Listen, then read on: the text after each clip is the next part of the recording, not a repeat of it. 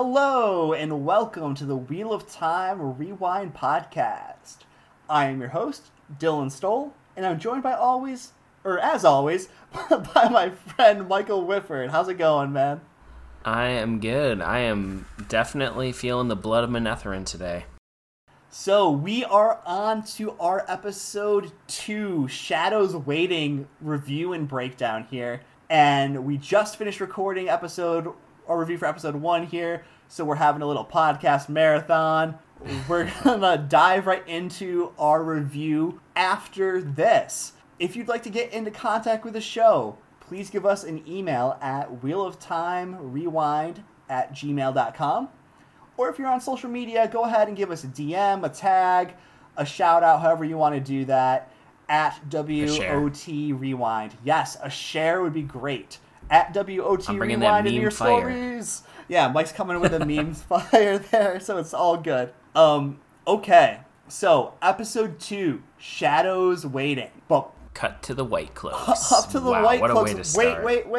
Wait. Not the White Cloaks yet, my friend. The opening credits.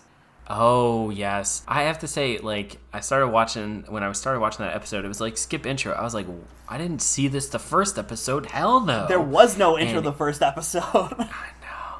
I really dig it. I know people are going to be like, I hate that people are comparing it to Game of Thrones. I know. But very much Game of Thrones vibe, like the music and what was happening there. I do love that it was like a Wheel of Time spin, very much female, like Aes Sedai focused. Well, if you noticed, it was kind of like all the different colors of the different Ajahs of the Aes Sedai were there. They were all being represented. They were being woven into the pattern and everything. And you see all 7 Ajahs. The brown, the white, the green, the red, the blue, the yellow, and the gray coming through there. So I thought that was really good. I liked it a lot. So, jumping into what you want to talk about, the White Cloaks. What do we have here? The deadly White Cloaks? No, the deadly White... Yeah, it should be the deadly White Cloaks? Question, Yeah. Definitely different than their counterparts in the books, and I am here for it. Wow. Was that such a scene? I'm sitting there. I started playing it, and my partner and I were sitting down eating dinner, and... she was like, oh, okay, I don't mind watching it, because I had already watched it, and she was like, oh, I'll watch it again, and I was like, don't worry, I can stop it at any point, we can talk about it, and she just laughed, she's like, because you saw it, and I was like, yeah.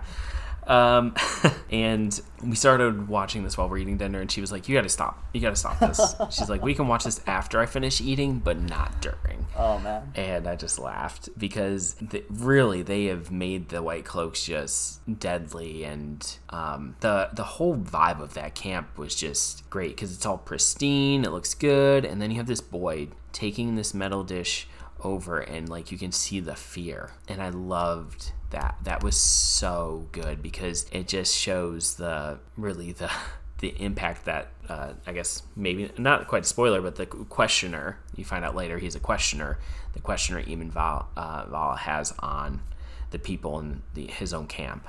Yeah, no, so good. No, I absolutely loved the changes to the White Cloaks. The only thing I did not like that was different was their clothing. And yeah. I thought even that was okay, but I was really missing the shepherd's crook for the hand of the light, which is the official name of the questioners. Yeah. The sunburst on their actual clothing. I did see the sunburst on the pauldrons on the shoulder though. Mm-hmm. So that part was kind of cool. But yeah, man, I was like, that is Eamon Valda. And I paused it, and when you pause it on the Amazon thing there, you can look at their x-ray and see who the character is. And of course, it was Valda. My initial thoughts were, wow, these are not your book reader's White Cloaks. It's not your daddy's White Cloaks. Right? But I also want to talk about the Aes Sedai he had on the stake with the fire going underneath her. I was like, okay, so no hands equals no channeling in this universe. Very interesting. What are your thoughts on that? And that goes in with what we talked about last episode with the movements and how important those are. Yeah. And so that makes a lot of sense to me, because it, one, gives other people a fighting chance outside of shooting them with an arrow randomly. They are super powerful, but they're also human, and they can still be dealt with.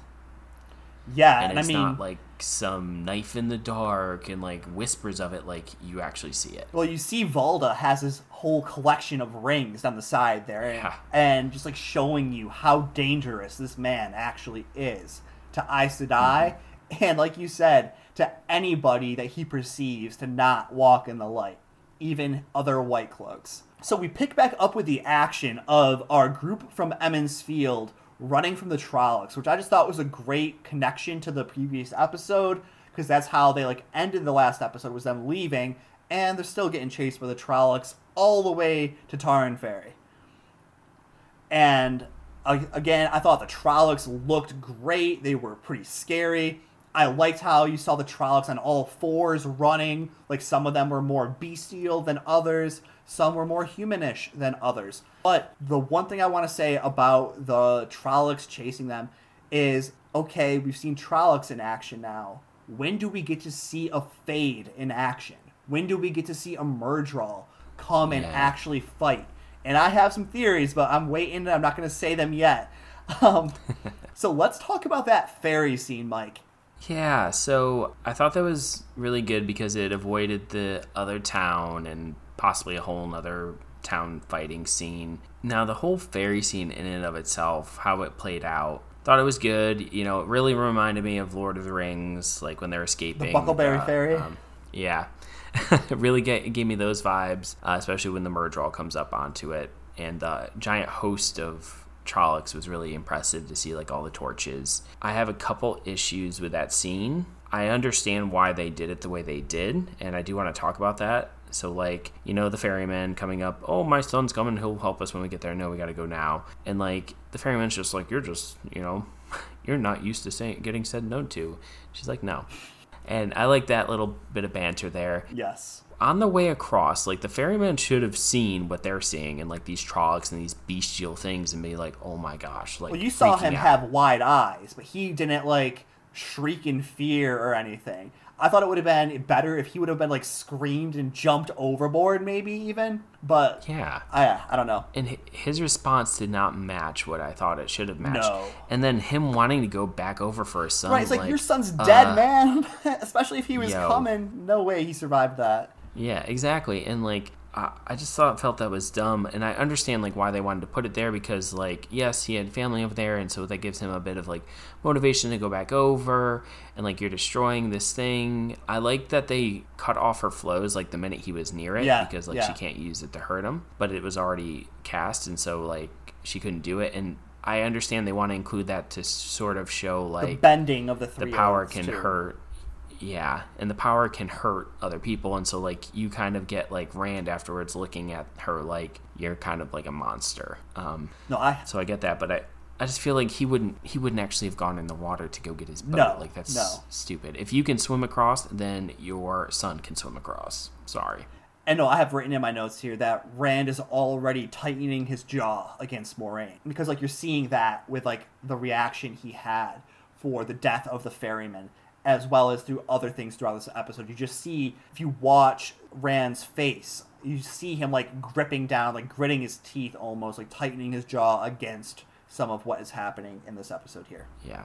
And we're going to get to one of, I think, my favorite scenes with Rand and Moiraine here in a little bit. But when we move on, they set up camp there. And I liked Egwene and Moraine's scene because it went over the three oaths and it gave you more information that you were missing before about Aes Sedai. And I think this episode was really, used to educate you about White Cloaks and Aes Sedai in a lot of ways. Right. Whereas the last episode there, Leave Taking, I felt like was a little rapid, like too fast paced maybe. This episode here, you got to sit in a nice little character pocket for a little bit and get a little bit more world building going on, learning about the White Cloaks, learning about the Aes Sedai.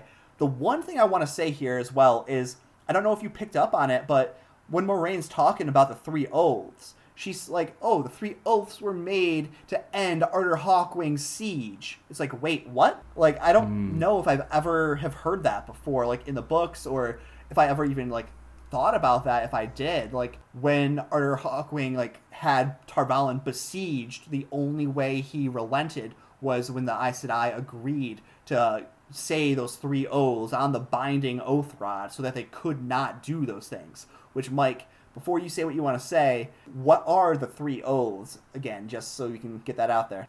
Oh, I can't say them word for word here, but pretty much the gist of it is to not say a lie or a word that is untrue, to not use the power to hurt other people, except in the against Shadow Spawn, in the defense of a sister, herself, or her warder. And then to not make any weapons. No weapon. Yeah. Yes. Make no weapon used to kill other people. Yeah. And not Nynaeve. Wow. But Moiraine makes Egwene try and recite the 3 oaths, and she's like, no, not the broad strokes like that, the exact words, because words are important. Words matter. And again, I think that's just hinting at some of what we see a little bit later in this episode that I absolutely loved, and I'll talk about that when we get to it. But go ahead, Mike. Sorry for cutting you off. No, it's okay. I was just going to say that I like that they connected it to Arthur Hawkwing there, because it builds the world a bit more. And when someone's talking about, Arthur Hawkwing later on, you're going to like, oh, wow, like that connected back to this. And so you're going to be able to make these connections. And it's honestly a really good reason, because we know his army did besiege Tar Valon in the books. We do know that he was like the most powerful person alive and at that time, and he controlled pretty much the entire world. And so like it would make sense for the Aes Sedai to be like, hey, like we'll make this compromise, because it makes a lot of sense. So them putting it in there, I'm like, yeah, cool. That's great. And one thing I just want to give Amazon a huge kudos for is just like, if you go into the X-ray section on their episodes here, you get so much information from, like, if you go to the trivia tab there, you get so much information there talking about the different scenes, background information. I'm like, oh man, I could almost just go through here and just scroll through this trivia section and enjoy it. Like, wow, great job, Amazon. Love it. Yeah, they really went all out with it. So the next part I want to talk about are the dreams and the importance of dreams, because we get to see a little dreams making their way into the waking world in this episode, which I feel like is just setting the stage for what we might see later on down the road. I do want to say that I like the little snippet there with Egwene and Rand, because it starts to connect, like show some fractures in their relationship, and that's going to be something building on here. But yeah, what did you think of the dreams? Yeah, so again, I just want to go back, even though I'm the one that brought us forward. I have written down that Rand is increasing his guard against everybody already. Like, you're seeing that with Moiraine, with the tightening of the jaw, with Egwene, kind of be like, I wanted to be alone. Don't come and join my bed. Get out of here. We're done. And it's one of those things where, again, you're seeing this thing that's going to be more important later on. But the dreams here, I really liked the way that, like, Baal-Zaman kind of, like, formed out of the shadows. And you saw, like, that flash of red eyes, like the fire eyes and everything like that. And just, again, I thought it was cool. What were your thoughts? I liked it. I liked how creepy it was when Rand was pulling the bat out of his mouth. I feel like that was definitely the vibe of those dreams at the beginning. And I like the flash there at Baal-Zaman. And then as you get into other sequences, hopefully over the course of the season, you'll start to see more and more of him until you actually have a conversation showing his strength slowly building up. And then we see Perrin hiding his wound from other people. Like, that was weird. Like he thinks he deserves it, maybe, for, like, killing Layla or whatever, but that didn't quite make sense to me, because I was like, you could just ask someone to heal it. Like, why aren't you having that looked at? Like, it might be you're not sure what he thinks he deserves it. He doesn't want it healed. He's like, I killed my wife. Now I deserve to have this leg wound become infected and have to have it amputated. Well, I would have liked it if someone had seen it. Yes. Like, even in episode 3, maybe, like, Egwene seeing it, like, oh yeah, I got this, and her being like, you bull-headed idiot. Right. I kind of took it as he was still in shock again, just like that, like, end of episode 1 shock that Perrin had kind of has spilled over into episode 2, where he's almost like walking in like a daze or riding in a daze through a lot of this episode. Now we get into one of my favorite interactions with Rand and Moiraine, where they talk about the dreams the next morning, and they're going back and forth about it. She wants to know the exact truth of what happened, and she wants him to tell him exactly next time it happens. And then when she's starting to walk away, like, yes, let's go mount the horses. And he's like, no. Like, I was like, yes, this is great, because you're feeling like he has every reason for saying this, because, you know, they've left their home and they're traveling across the country. And yes, you know, you have these monsters following you, but like, you're leading us, but you're not telling us anything. And you can definitely kind of, at least for me, I was like, I can actually this time feel like why he's feeling, like, see and feel why he's feeling this way and having this reaction. Yeah, he even says, though, he's like, there might be a place for Egwene at your White Tower, but what's a man to do there other than, that was so good. You know, become a warder or a servant? And it makes you have to ask a couple questions, like, is Rand starting to feel something? Because we haven't, like, in the books, there was some things that happened that gave you some signs of things to come, and haven't really gotten those. But I'm wondering if they're happening, and maybe we'll see them later on as flashbacks or something. But I know what you're talking about, and I don't think so yet. But I think that is a good thing to keep in mind, because with us being television show watchers now, like, we need to be shown something. It's not like implied background stuff. Like, I think what you're talking about will definitely be shown. Yeah, well, and I know in episode 3 they did a little bit, but yeah. But I also think, like, Perrin is still keeping Layla's death a secret. Like, he's not telling anybody he's the one that did it, and he's letting them assume. He's definitely internalizing it. Yeah, I mean, it's just bad for him. And I Matt in this scene too, I know. was great. I was gonna say Matt's the voice of reason here. Yeah, I know. He added some much needed humor there too. She's the one throwing fireballs, so I think I'll stick with her. I was like, yeah, that's what I meant by reason. It's like, okay, yes, stick with the fireball wielding witch, basically, for lack of a better term. Just go. Like, I'm not gonna go by myself to face Trollocs. No, thank you. And that was definitely, like, Egwene's reaction was perfect too. Yes. I was like classic Egwene. I was getting book flashbacks all throughout that part. But I also liked how Lan was just, like, lurking off to the side, like, keeping an eye on them still, like, even after, like, he said, oh, I'm leaving you guys behind. But then we get to the White Cloaks being police and being like, off your horses now, show me your hands, no rings being Aes Sedai here. Oh yeah, so polite. So polite, though. They really were, actually. Like, I thought that Bornhald, who is the older gentleman that you saw, I feel like he was actually very likable. I was like, oh yeah, I'm not, like, hating you right now, White Cloak. What's happening? I always thought he was likable in the books too. Like, he had, like, an edge he did that you could get to, but he was always, like, a little bit of, like, that grandfathery, trying to give you a way out type of person. So I do like Bornhald, though. The one complaint I have, and it's a big one, no matter what, I could never see a White Cloak, let alone a Lord Captain, telling another person to seek out an Aes Sedai for healing. Like, no way that happens. And when he told Moiraine that the only thing that could be done for her wound was if she saw an Aes Sedai for healing, because even though they like to steer clear of them themselves, she needs to see one to get that wound healed. And so I was like, that's a big issue for me.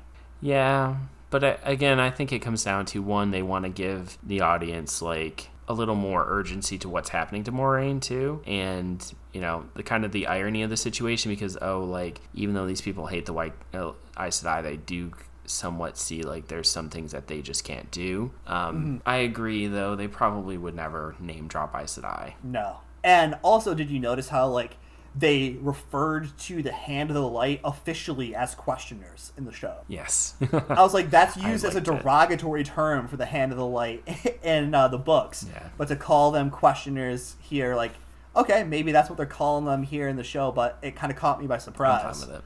Oh, I'm fine with it, yeah. Yeah, and I like how he was like, we serve a higher calling. Yeah, the kind where we cut off your hands and burn you alive. Yeah. But I also thought this scene was a very good portrayal of the bending of words. Oh, yes. And how Moiraine was like, oh, I didn't lie to was the really White good. Cloak. I always tell the truth, just not the truth you think you hear. Which, again, comes back to that saying that was we hear really a lot. good. Yeah, loved it. Then It was good for the audience and for Egwene. Yes. Then we get to my favorite scene in this episode, and maybe my favorite scene in the entire show so far. But we get to see the Emmons Fielders and Moraine and Lan going down the road, and then Matt breaks out into song and starts singing Sing for Manetheren. So, want to give this a try, Mike? Yeah. Okay. Let's go for it. All right, let's try. 1, 2, 3, go. We walk the footsteps of our fathers. The trail trail blazed blazed by by our our mothers. mothers. They bought the land with their blood long ago. Long ago. Oh, sing, sing of Manetheren. Oh, weep for the blood of Aemon. Oh, cry for Manetheren. Long ago. Long ago. I just love that part. Like, Oh god, it was so sing good. of Manetheren. I like that part. Is my favorite. Such a Love good it. song. Yeah. So that gave me so much chills the first time I saw it, and like even while I watched through there, I started getting the chills and goosebumps again. And I was like, oh, it's so good. But like I was like, is this like a hint of like Matt's old blood connection? Because like he's the one that starts leading it, and I know it's not in the old tongue, but it kind of gave me those vibes there. Well, and the fact too that they were like, when Moraine starts giving the history and giving us the exposition, and we've talked about their history before, and they're like, who cares? It's just some old song. Like, yeah, we don't even know who they are, and it's just Right. like, wow, Who's Manetheren? like, you know this song, like you sing about it, and you have no idea the history of your like culture or like your town and your village and like that area. Yes. So, in case that sounded absolutely terrible, Mike and I are recording this in 2 very different locations. I'm up in Vermont, Mike's down in North Carolina, so we're trying this over Discord, but we'll see how it goes. We'll see if we can edit it. If it's completely terrible, then you probably won't hear any of that. No, just kidding. You'll hear something. But also, Manetheren meant mountain home, and again, like it just was perfect for the 2 rivers, since in Emmons Field, since you saw all the mountains in the background in the first episode, and just like the story that Moraine told of the Battle of Manetheren, there, like with the story of Eldrine drawing in so much of the one power that she burned herself out, killing everybody. Did you there. see the quick flash to Egwene there? I was like foreshadowing what's happening here, like. Don't know. Yeah.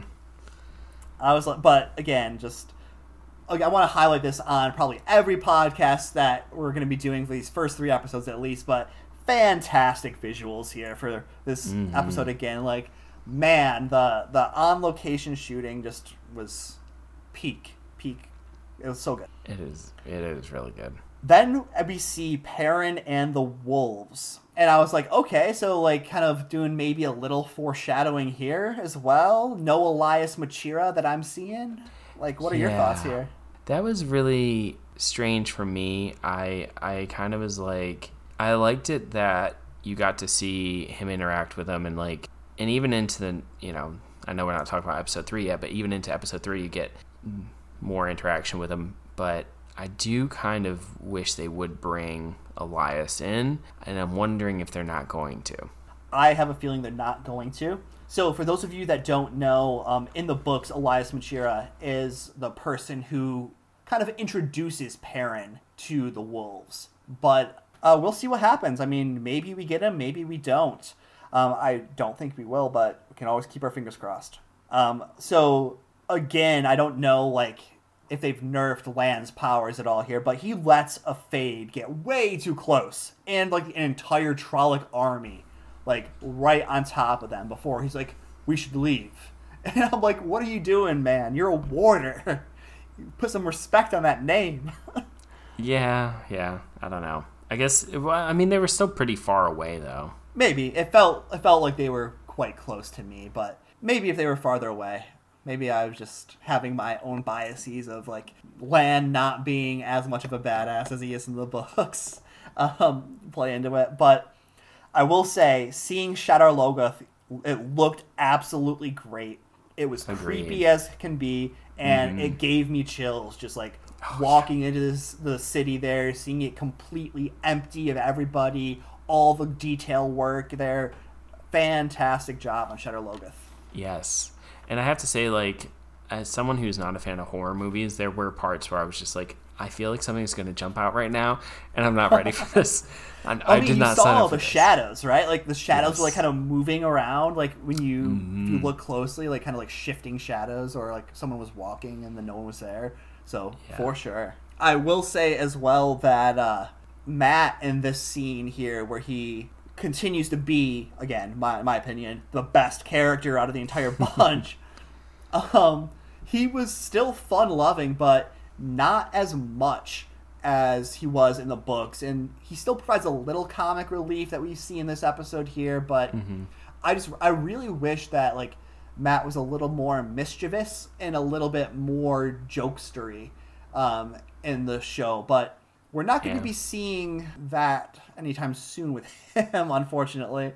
After he finds the dagger. I do think the scene with him and Perrin was... That's what I wanted to go next, was really good. I thought that him being there for Perrin, again, just showed Matt the caretaker and, like, showed Matt being, like, what makes him the best character. Just being there for his friend when he needed him the most, for sure. I thought that was a really touching scene. And it made me go back to what we had said in episode 1 where we were like, oh, like, we don't know why they added in Perrin's wife, and like, it's because they could do scenes like this and you could get more from more than just one character, and you get to know them better, and so you grow more attached to them. And so, like, in that sense, I understand why they did what they did and why they added her in, but there could have been other ways or where they did that. Maybe it's just a girlfriend or something. Yeah, maybe a girlfriend, or even if they did it where they killed Harl Luhan instead. Yeah. Like, that still would have had a lasting impact on Perrin because he was like a father figure to him in the books. Yeah. So I would have preferred that, even though that, again, would have broken book canon. I think it would have made way more sense.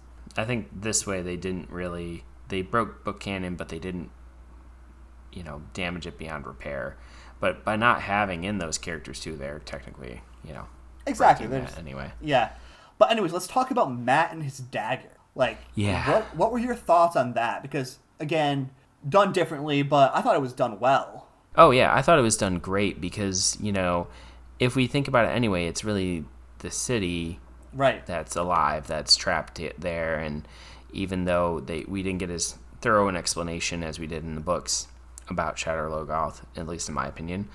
Oh, that's a fact, man. That's a fact. I don't know. But I thought the way that it was presented, like he just happened upon it and, it's, nothing harmed, and Lan just said not to eat anything. Well, he said don't touch anything and don't eat anything, which my fiance thought this, and I kind of agree with that. I was like, that's stupid. Why would you eat anything in a place like this? If you saw a freshly baked loaf of bread, wouldn't you be like, where'd this come from, and not touch it? Where are the people? Yeah. Yeah, where's the people? Yeah, but, there should have been a little more explanation to it than that. But him finding the dagger, like, that's the scene where I was like, I was waiting for Mordith to jump out, and I was like, oh, please don't jump out. I can't handle it. And so I was very thankful that they didn't, but they obviously hit the tone there really well. Like, very ominous. Then we got Mashadar Unleashed, which Mashadar is very different than I thought as well. But Mashadar is the spreading blackness you saw over on the ground there, the thing that consumed the horse and everything there. So Mashadar is basically like a manifestation of the evil of Shadar Logoth.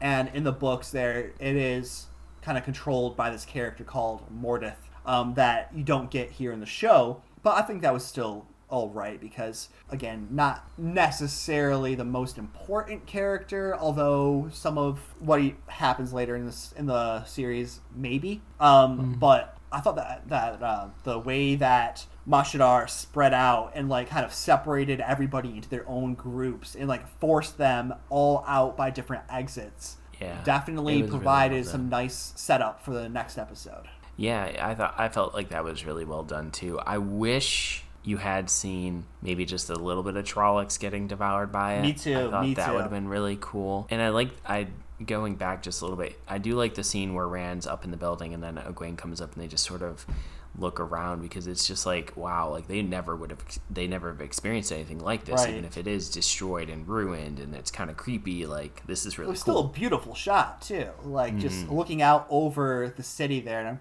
fairly certain it was a CGI city, but still it looked stunning. Like, great job to whoever did CGI work on Shadow Logoth. Looked great. Yeah, really was.